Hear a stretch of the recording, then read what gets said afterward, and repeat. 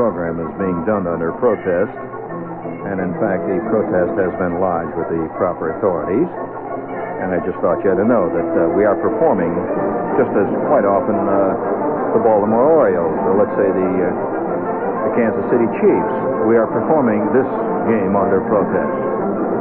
We will take it up with the league head at the proper time. I can assure you there's going to be redress about this. I don't want anybody to assume. That's enough. I'm just taking it. No. That's it. You do what I say. This following program is being performed under protest, and its use is to entertain and to commercialize and to do all the other stuff is strictly forbidden by the league. You cannot charge admission to hear the Shepard Show tonight, and to those of you who are trying it, we're aware of this, and we're going to have our troops move in on you at any time. Now, the one thing that I must make clear before we say, you know what day this is, don't you? You do. You think you do? If you do, you wouldn't have that dumb, gummy look on your face. What day is this? All right, Friday the 13th. I repeat, in case you missed it, you wondered why it all hit the fan today. It's Friday the 13th. Now, I am not a superstitious man. Absolutely not. It's just that I observe certain things and certain actions and reactions, and one can only draw a logical conclusion from certain things. But I am certainly not a superstitious person. Not at all. I mean, I long ago realized that walking under ladders is unbelievably silly. Not that I'm superstitious, but my Uncle Charles was hit on the head by a ladder one time walking under it. The whole thing collapsed, and that was the end of Charles for about a month. My Uncle Charles. Now, is this superstition? No. I just never walk under ladders, that's all. Well, I did work with a guy once, though, who was fantastically superstitious. His name was Kelly. Kelly wore a straw hat, worked in a steel mill. And I worked in a steel mill, too, at the time. And being a kid, of course, I didn't actually work in a steel mill. I fooled around in a steel mill. There's hardly anybody actually works in any given organization. There's just a lot of people that, fool around. And the only time they really show any real involvement is just about the time when the paychecks are handed out. Then they get all excited. Union meetings, they get excited about that, too. But actually, as to doing real work in the outfit, very few people actually keep any organization going. Have you ever sat at your desk or fooled around where you are, working, and thought what would happen if by some miracle the organization finally decided that what it was going to do was really get rid of all the dead wood? It was going to only keep the guys that actually did the work. Oh, my God. Would that be terrible? I mean, really clear the decks. I'd say in the city of Manhattan there would be about between 17 and 20 guys working. That's what the general considered expert consensus is, that there between 17 and 20 guys actually do the work in the city of Manhattan. All the rest, they're, well, you know what you do. I mean, don't come around and tell me what are they doing. You know what they're doing. Spend most of your time. Well, nevertheless, so I couldn't actually honestly say I was working in the steel mill. I was just fooling around the steel mill, see. And this is how I learned about Friday the 13th. Now, I repeat, I am not a superstitious man. There is not a sentimental, superstitious bone in my body. And it's just there are certain things one cannot ignore. Right? Right. Okay, right. And one of them is just better not fool around with the 13th of Friday. Now, I don't know why. This is a fact. But I'll tell you what happened. Now, just this is this is part of your general education. Now, you take a guy walking around in school. What do you learn in school? You learn about the War of the Roses. You learn about Silas Marner. You learn about gerunds. I haven't wrestled a good gerund in years, but I really used to have a hell of a time with gerunds. I was really good on gerunds. And by the way, speaking of gerunds, I was driving by some strange misguided afternoon. I found myself driving in Jersey the other day, in the countryside in Jersey. There are little towns like Three Bridges and little places like that. Oh, they got all kinds of tank towns over there that are buried in the weeds in Jersey. Well, I'm driving around in these tank towns, and by George, I come across, there's about 500 old rattle-trap cars in the yard of a house there, see? And there are a lot of fat ladies sitting out on the porch and sitting on a swing, and a lot of kids running around yelling and hollering and throwing rocks at passing cars and stuff. There's a tremendous crowd. It was Sunday. About 5,000 Jersey people had assembled there, and it was a family reunion. See, I drove past there. And there was a terrible urge for me to drive in, and just say, "Hello, I'm Clint from Kansas City. How are you, Clarence?" And of course they'd automatically assume I'm their drunken uncle who finally came back. He changed a little bit, but after all, when you drink like that, that kind of stuff. So anyway, here was a sign. I drive. Now I'm telling you, Jerry, you think I'm making this up? I was driving past. There's about 5,000 people. They're really, they're really tacky-looking types. Big fat ladies eating potato salad and yelling, and our kids throwing rocks at cars. You could see a couple of drunken uncles are laying under the porch and stuff. Hey, they had a whole bunch of old '53 Ford station wagons with obscene letters written on the side. There's a whole bunch of them gathered in there, yelling and hollering. Well, I see the mailbox. They had one of these mailboxes out on the street there, and it was a family, the Kallikak family.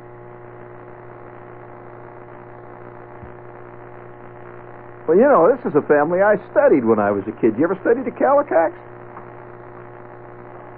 Well, then you missed the whole point of this thing, so that's just as well. I'm glad you did. There's certain of us who have reached a rarefied point of knowledge and apprehension about our world that the rest don't even suspect. That's fine. And you just live like that. You don't know who the Kallikaks are? Well, they had a family reunion in Jersey the other day, and by George, that confirms something I thought about Jersey for years, but that's neither here nor there. But nevertheless, there's certain things which you think are myths all of your life, which turn out not to be myths at all, but unbelievable realities. Like me running into the Kallikak family. And what do you think they did? They were walking around, they had webbed feet, and they were throwing rocks at the car. Just like what I had studied. Okay? So, up to this point, you don't study this stuff in school. They don't tell you. You imagine some teacher, what a great class would be. Some guy gets out in front of, he has a class called Reality, say. Reality 1 and 2. And you have a lab. It's Saturday morning, you have a lab session in Reality. See, so he gets out the first day, he says, "Now look, first thing I want to tell you guys, now don't confuse superstition with truth and fact. To begin with, look out for the 13th, Friday. I don't know why this is so, it's so. Anybody got any questions?" Well, of course, nobody would. Being typical students, they sit there like lumps. Then 5 minutes later, yelling, "The class ain't relevant!" Well, I don't know. Maybe you're not. Six, what is relevant? You? Yeah, I suppose you think so. So, nevertheless, I'm a smart, you-know-what kid. And before we get into this sickening, sordid tale of wasted education, blasted hopes and dreams, please hit the money button, please. Palisades has a right, Palisades has a fun. If you're walking around out there scratching, friend, looking for something to do, I'd like to recommend free parking Come on over. Let's sing it all together. Palisades from coast to coast, where a dime buys the most. Palisades Amusement Park swings all day and after. Now all together, ride the coaster, get cool in the waves of the pool. You'll have fun over.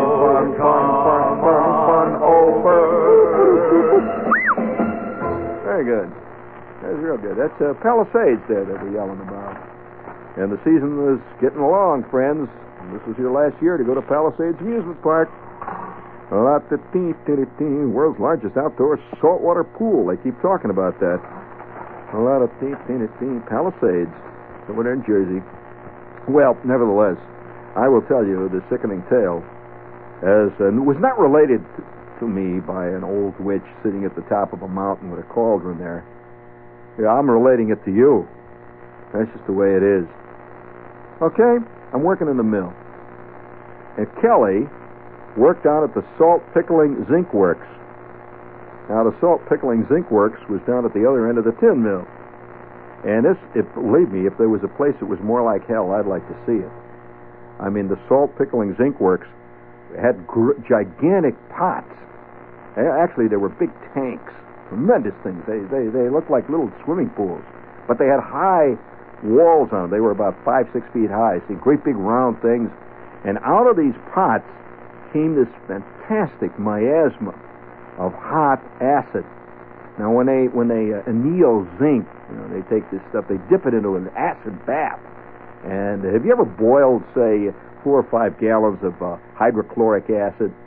Just boil it on the stove there. Well, you'd be surprised what kind of aromas that boiled hydrochloric acid makes, especially when you dip a few pieces of tin in it. It really makes well, let's put it this way, a hell of a stink anyway. So Kelly was in charge of this department, had about 50 of these pots, and this stuff was going up and down. Up and down. These machines were dipping these big sheets of metal into this stuff. And the entire atmosphere consisted of nothing but steam. And out of the steam would come Kelly. And yeah, he really looked like he was out of an Ingmar Bergman movie. So, you'd see Kelly. He was about 6 feet tall, maybe 6'6", something like a tall, skinny guy. And he weighed about 84 pounds because he had been boiled. All the lard and everything had been boiled off of him, see, by this hydrochloric acid that he worked in all of his life. And he would get these straw, these cowboy-type straw hats, the summer-type straw hats. He wore a cowboy hat, see, and he also wore a T-shirt, white T-shirt, and he wore blue jeans. Well, the hydrochloric acid would burn the straw of this hat, and gradually, week by week, every time I would see Kelly, his hat is getting smaller. It would work from it would work the rim. The rim would get littler and littler. It's just the acid is eating it up. See, in the steam, and his hat's getting holes in it. Well, he also smoked these long, skinny cigars that looked like twigs. You ever seen those? Those Italian cigars that look like twigs. They had little leaves growing out of them and stuff, little brambles sticking out of the bottom. Little skinny cigars. Oh, what a fantastic smell! Now, I don't want you to misinterpret this. I'm just going to tell you, no, I better not. Not with the people are very sensitive. Let's put it this way. These cigars he referred to as stinkers. The first name was a G, and that was a racial slur on one of our more honored ethnic groups. And nevertheless, that's what he smoked. See, he called them that, see. So old Kelly comes swirling out of the steam at me. And I would run through this department. I was working, as I said, I was working in the mill at the time, actually fooling around. And I would go through this department about once every couple of days. I'd run through there with a sack of mail. And Kelly would get a letter every 2 days.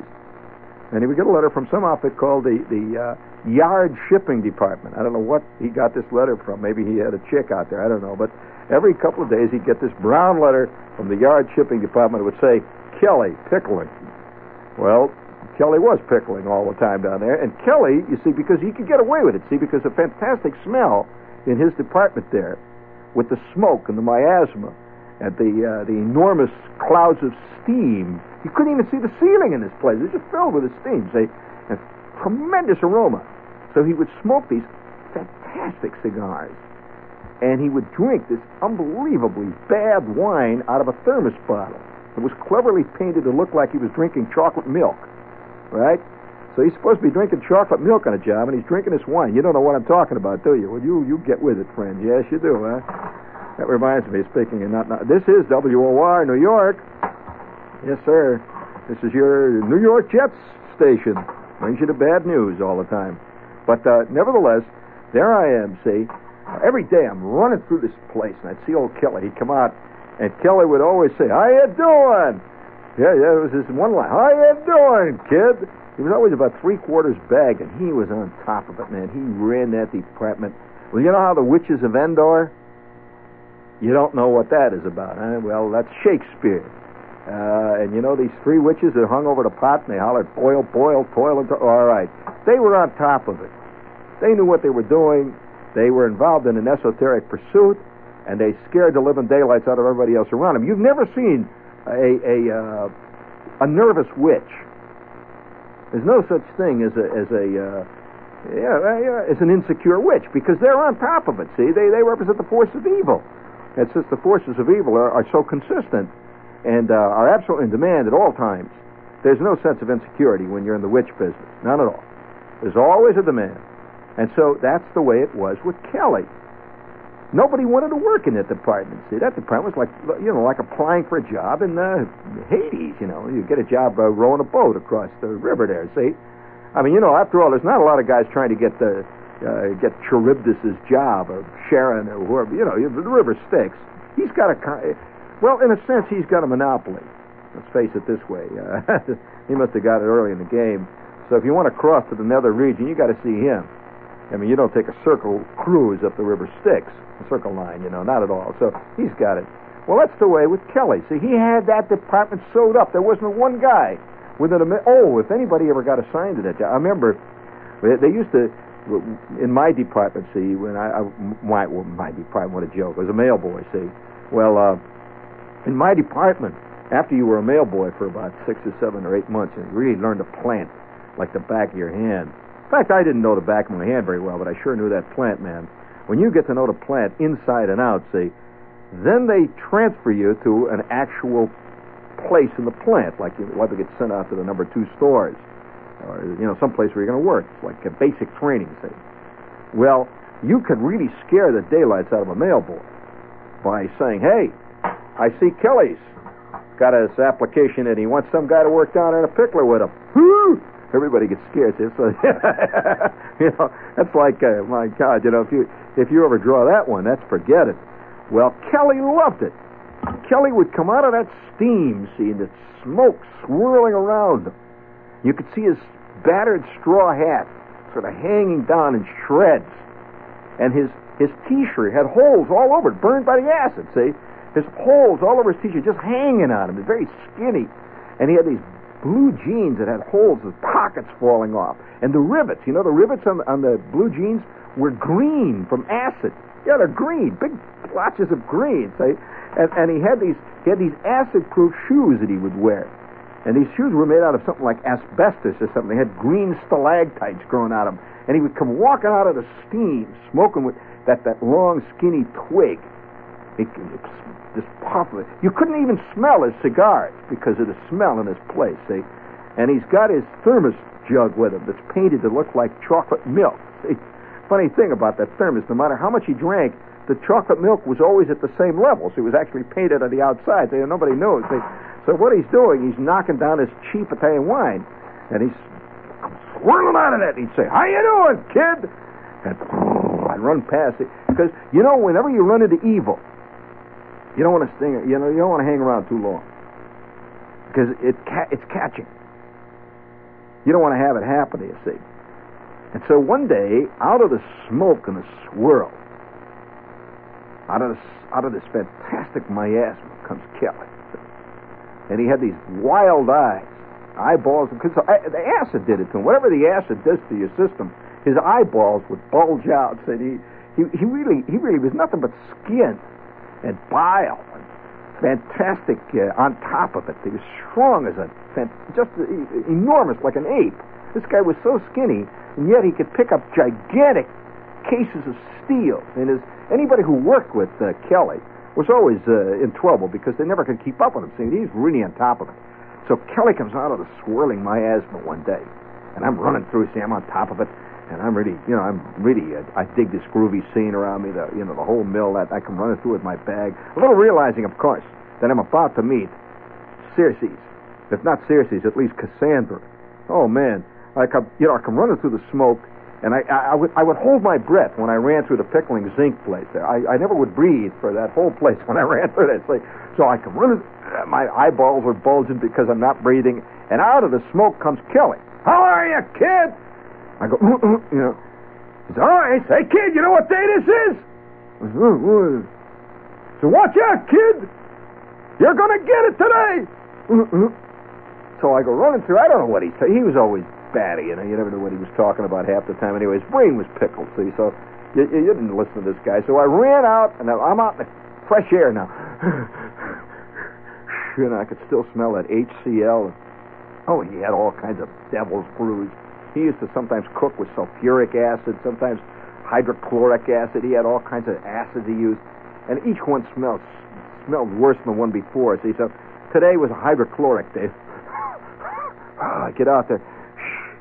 Then I'm thinking, what is that nut talking about? I'm going to get it today. So I finish my route. I run around the route, and I get back to the mail department. And old George, who's in charge of the mail boys, he worked under Mr. Pitts. I come running into the mail department there, and George says, "Hey, chef, come on over here." I said, "What do you want, George?" He said, he wants to talk to you.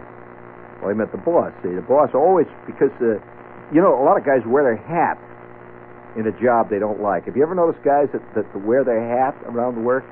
Well, see, as long as you wear your hat, you are under the illusion that it's temporary.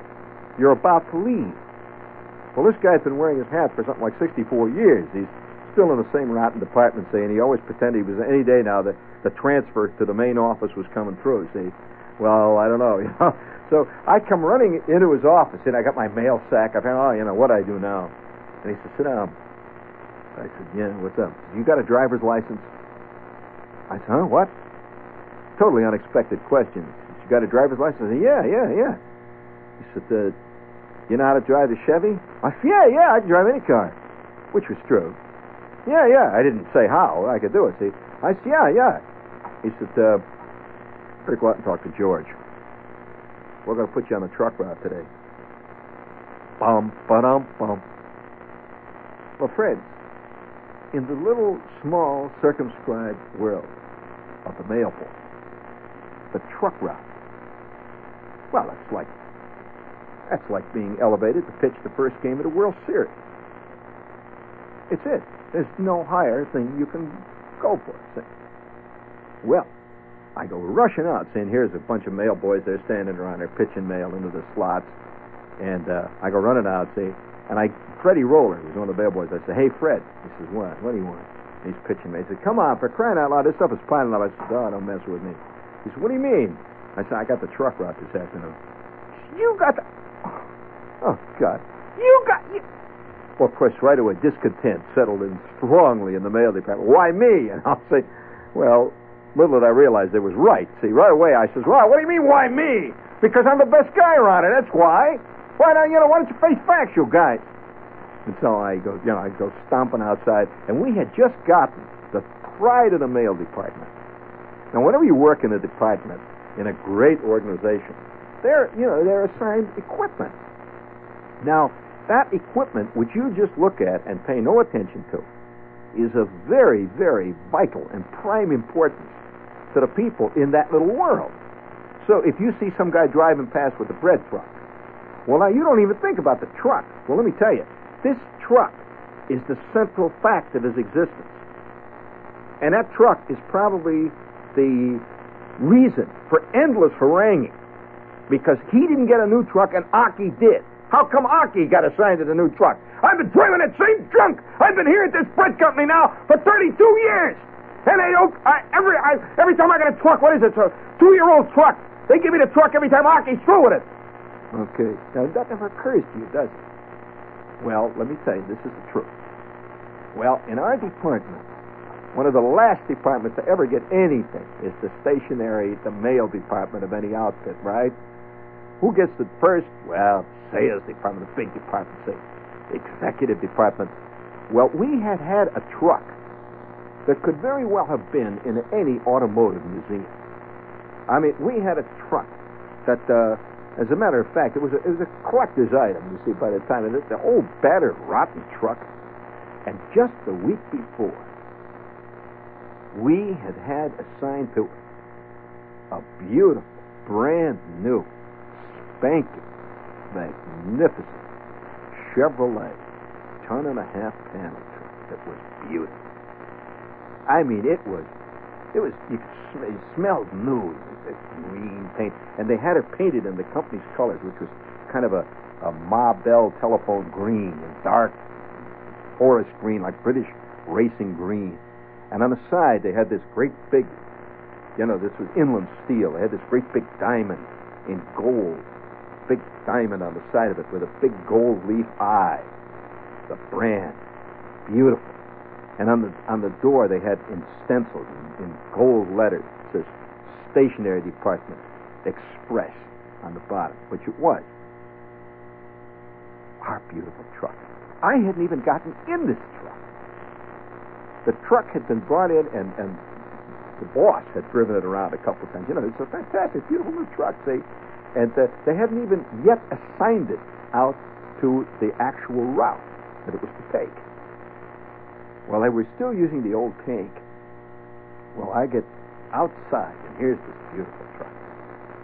And George, who was in charge, old George, he was like the Gabby Hayes of our department, old ancient George, you know, like an old family retainer. Yeah, he was always giving mail boys advice, sage advice, you know, like, son, let me tell you, if you work hard, if you keep your nose to the grindstone, he was always coining these new phrases, see. If you keep your nose to the grindstone, I want to tell you, kid, there's no telling how high you can go in this company. Of course, if he was any example, George had been in charge of the mail boys since roughly the time of the Civil War. And obviously, he kept his nose to the grindstone. He didn't have any nose left from being on that grindstone, see. But he was always giving you these great words of advice. You're like, you know, kid, penny saved is a penny earned. You think about that. Now, of course, George blew every cent he ever had on the horses. So his advice was always, you know, it was a big joke.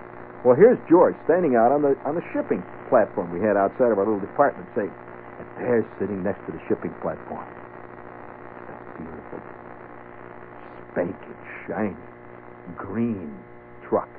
Now, I was right at the age, 16, when anything to drive would get me so excited, just be driving something. I loved this idea, driving. And I had just gotten my full driver's license about 6 months before. In Indiana, you can get your full driver's license at 16. Now, in the Midwest, your driver's license in other more advanced societies is tantamount to, say, things like your baptism, bar mitzvah. But getting a driver's license in the state of Indiana is a major event in a person's life, and it's often the subject of they often have a party on that time. You know, a cake, for example, with a reproduction of your driver's license on it, in icing, that kind of stuff. See, it's entry into the actual world. So I had just gotten my driver's license about 6-7 months. I had no car of my own yet at this point, see, but I had plans, man. And once in a while I'd get the old man's Pontiac. That's about it, see. And George says, Shep? I said, yeah. Shep, I told you, stick your nose to the grindstone. What do I always say? Keep your nose to the grindstone, and there's no telling how high you can go, right? Well, the boss tells me today you're going to take the truck out. It's only been out twice on a run. You're going to take the truck out on the truck route. Now, you know the route. You've been out it 50 times. You know the route. I said, yeah, that's right, George. I'm all excited. By the way, to get the truck. Yeah, I know the route. Now, you know the route, okay? Now, don't forget, now, that's got an automatic transmission in it. You got to be careful because it's new, and it hasn't even been broken in yet, and they tell me that it's liable to get stuck, so be careful, and it's got a governor in it, right? Don't step on it too high. We're still breaking it in. It's only got 45 miles on it. A car with 45 miles. And they've loaded it up. See, it's got all the stuff in there. All the stuff I'm supposed to deliver. I'm going to go out on this route, see. By now, I have completely forgotten Kelly. I mean, Kelly is from an older, more sordid world that I once inhabited. It's a world that I have now since outgrown. The chrysalis, I've popped into the new world. Who needs Kelly, see? Well, I get into the truck. I sit down. Beautiful leather seats, the whole thing. They had this special naugahyde upholstery that you can smell it. Oh, wow. Beautiful. Brand new General Motors Chevy truck key there. A whole bit. It had a big tag on it. When you're driving an official vehicle, remember this. It comes with all kinds of special things that your car doesn't have, like big tags. See, it says Inland Steel Vehicle Number 422 6SJ7. Official vehicle, special licensing, and that big thing on the key, and you had to have a special permission from the department head to drive it. And here I am, see, I've got this slip now. They gave me a slip of paper. When you drive inside of a mill like that, you have to have official authorization, like your own private mill driver's license. So I stick it in my wall. George says, now, forget, you got to keep that around. He says, if anybody stops you in a plant, show it to them. Have them call stationary here, right? Okay, George. Now, let's see, it's 3:30? What report. A new truck. You should be back here by no later than 4:15. So I'll be watching for you at 4:15. Good luck. Started it. Oh, it smells good, and I could feel that motor under me, and I edged out into the plant. Now, in this steel mill, I might point out, nobody drove a car in that steel mill unless it was absolutely official. You could not drive your car through it. This is inside the plant. And they had tremendous moving cranes, and they would only entrust the driving of a vehicle inside the plant to somebody who knew the plant like the back of his hand and knew everything about the dangers that were inherent to it. Well, I drive out on a big road heading towards the Bessemer converters, and I make a big turn. I go past the coal strip, and boy, I'm on top of it. And I can see the lesser people walking around. I'm wearing this safety helmet, the whole bit, the goggles. I make a big turn around the number 2 open hearth, and this car is just driving beautiful. A brand new sparkling steering wheel. Everything was so clean and shiny and bright out. Well, I pull up to the number 2 open hearth, and that was my first stop.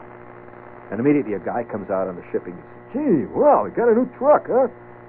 "Yeah, come on, let's get this thing unloaded. I don't have time to mess with you." "Oh, boy, that's great. Oh, well, hey, Archie, look at a new truck."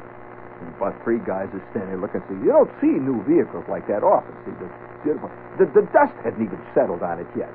Now, in the steel mill, dust settles in like the first 8 minutes on anything, say. So they unload the stuff, and I go cooling on down. Now I'm down to the tin mill shipping department.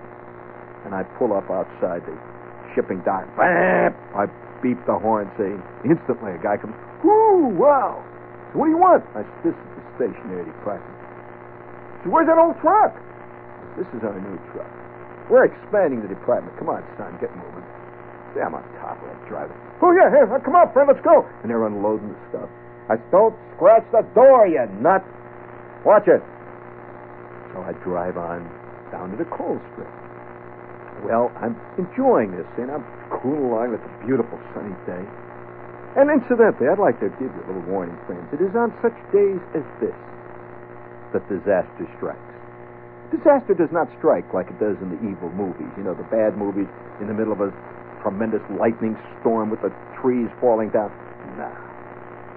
Pearl Harbor was a beautiful, sunny Sunday. Just before Christmas. A beautiful day. Historically, evil always strikes when it is least expected. The sun shines. And so I'm cool and along. I take a look at my watch now, and I'm really digging it. And I said, George wants me to get back 4:15. And I'm enjoying it so much, see, that I'm not, my usual tack in the mill was to go as fast as I could, to finish this route. But this is so much fun that I'm now about 15 minutes behind. Look at the watch. It says, holy smokes, it's 4 o'clock. See, I got a third of the route yet. I'm not going to make it, see. So, being a rail boy, I knew every inch of this mill.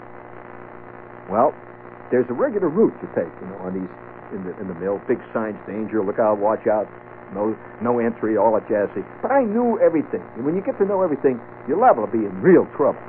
Well, I knew that if you cut in between the 14-inch merchant mill, you got it, and the rail shop, there was a shortcut, which would make it so that you would cut off a whole, like a 2-mile trip all the way out to the yard scales and back. You just cut across. It's like cutting across a whole peninsula. Okay?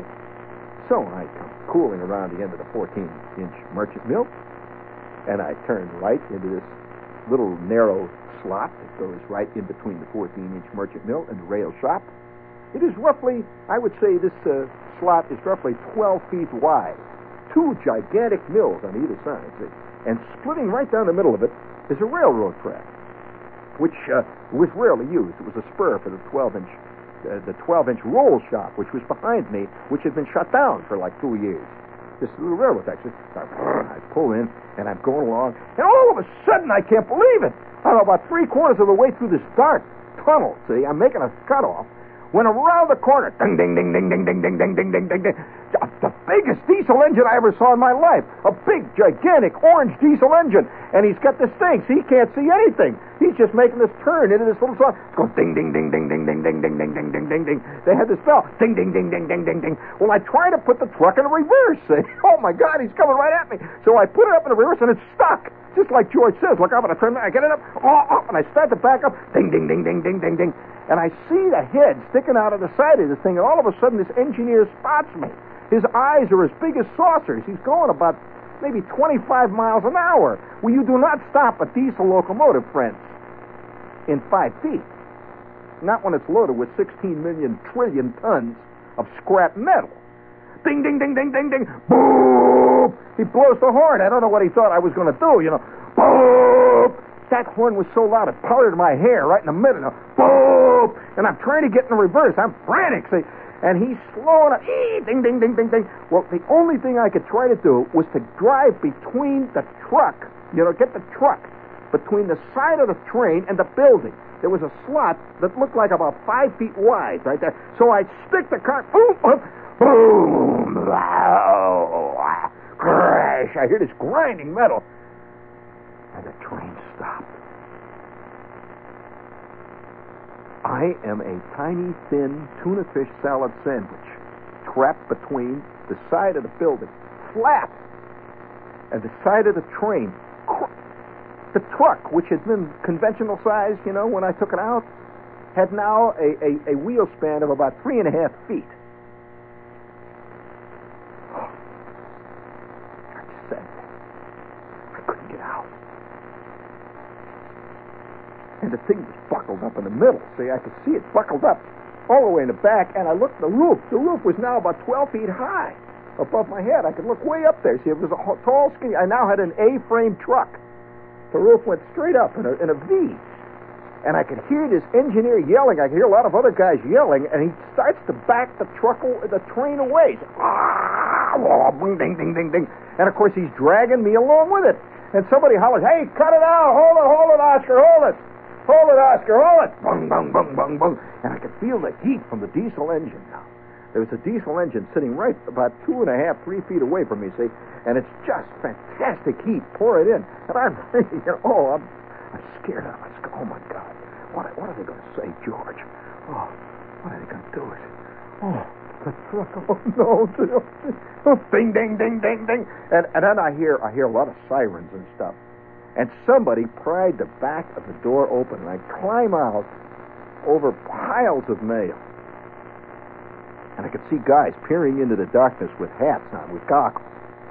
And there is the engineer, and he has a big white hat with the goggles on. He's, "What the hell were you doing?" He's, "You know I've worked here for 35 years. I have not so much as scratched an engine. 35 years. I've got the silver safety medal. And now look at this. You've done it." No, I'm just cutting through there. "What do you mean cutting through? Look at the sign up there. It says do not enter." Yeah, well, I was late on the... "Oh, shut up." And he starts to drag. He gets back in the engine thing. He starts to drag my truck. Now I'm standing back. Pow, bing, bong. Wheels, pow, crash. Oh, God. What do you do? I ask you, what do you do? Well, my first impulse was to disintegrate. Hurl myself under the wheels of the diesel. See, then I was killed fighting this fantastic diesel, which was trying to destroy George's truck. I saw that wasn't going to work. He's going backwards. So I walked down through the route that I had taken, made a left-hand turn. There was about 7 safety guys following me, writing stuff down, asking me what the hell I was doing in that place there, see, writing down numbers and stuff. Well, I figured by now they must know back at the department. And I walked. Now I'm walking, see. I'm a walking man now. So I turned left, past the sheet mill, and then I decided, maybe I better call. So I go into the sheet mill shipping office, this phone. I dial my number back at the office. 731 is our extension. It is busy, which was a bad sign. We hardly ever got any phone calls. So I dialed it again. It is busy. So now the guy in the sheet mill is getting a little bug. He says, "Come on." He said, "We got to use that phone. I got to call up for a heat record." So, let me try once again. So I dial. my number again. This time it works. I hear this click. And on comes my boss. Now, he was a very soft-spoken man who reminded me always. Curious, he had a voice a little bit like, say, he reminded me of Eric Sevareid. I hear this click. Yeah, what do you want?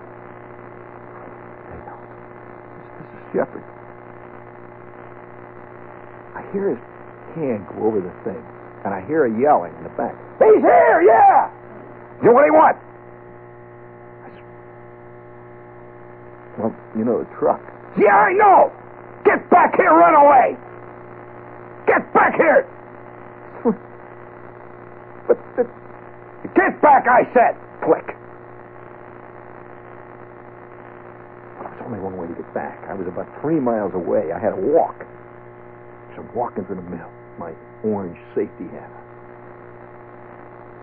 And I walked past the end of the tin mill, pickling works. I see the steam come out. Well, I cut through. See, because again, you can make a shortcut and you save like 20 minutes of walk. Cut through the tin mill instead of going around it. So I cut through, and out of the smoke and the steam comes Kelly. How are you, boy? And I'm walking, see. How are you, boy?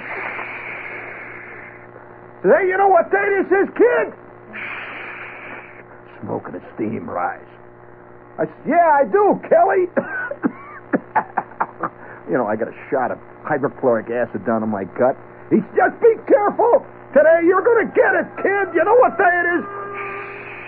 And he disappears back into the steam. It was Friday the 13th. Ever since that day, I don't fool with destiny, friends. The force bigger than all of us. And that's why this show was done under protest. I did this show under total protest. Probably halfway through it, the transmitter blew up. Probably never got on the air, which is just as well. Because you shouldn't be listening to anything like this on Friday the 13th either. And we're all in it together. Let's face it. Once in a while, in the dark fastnesses of my soul, I'm not going to tell you what happened when I got back to the office. You don't want to hear that. Sure you don't. I mean, there are kids listening. No, you don't want to hear that. All I can say is that I learned several important lessons that day. And one of them is never fool around with Cassandras. And one of them leaps out of the smoke, trailing ashes and flame, with wildly flashing eyes and says, do you know what day it is? And you say, yeah, Friday, ha ha. You better be sure of what you're laughing at. I'm not a suspicious man. I deal only in the pragmatic truth. All I know is what happened. That's all I know.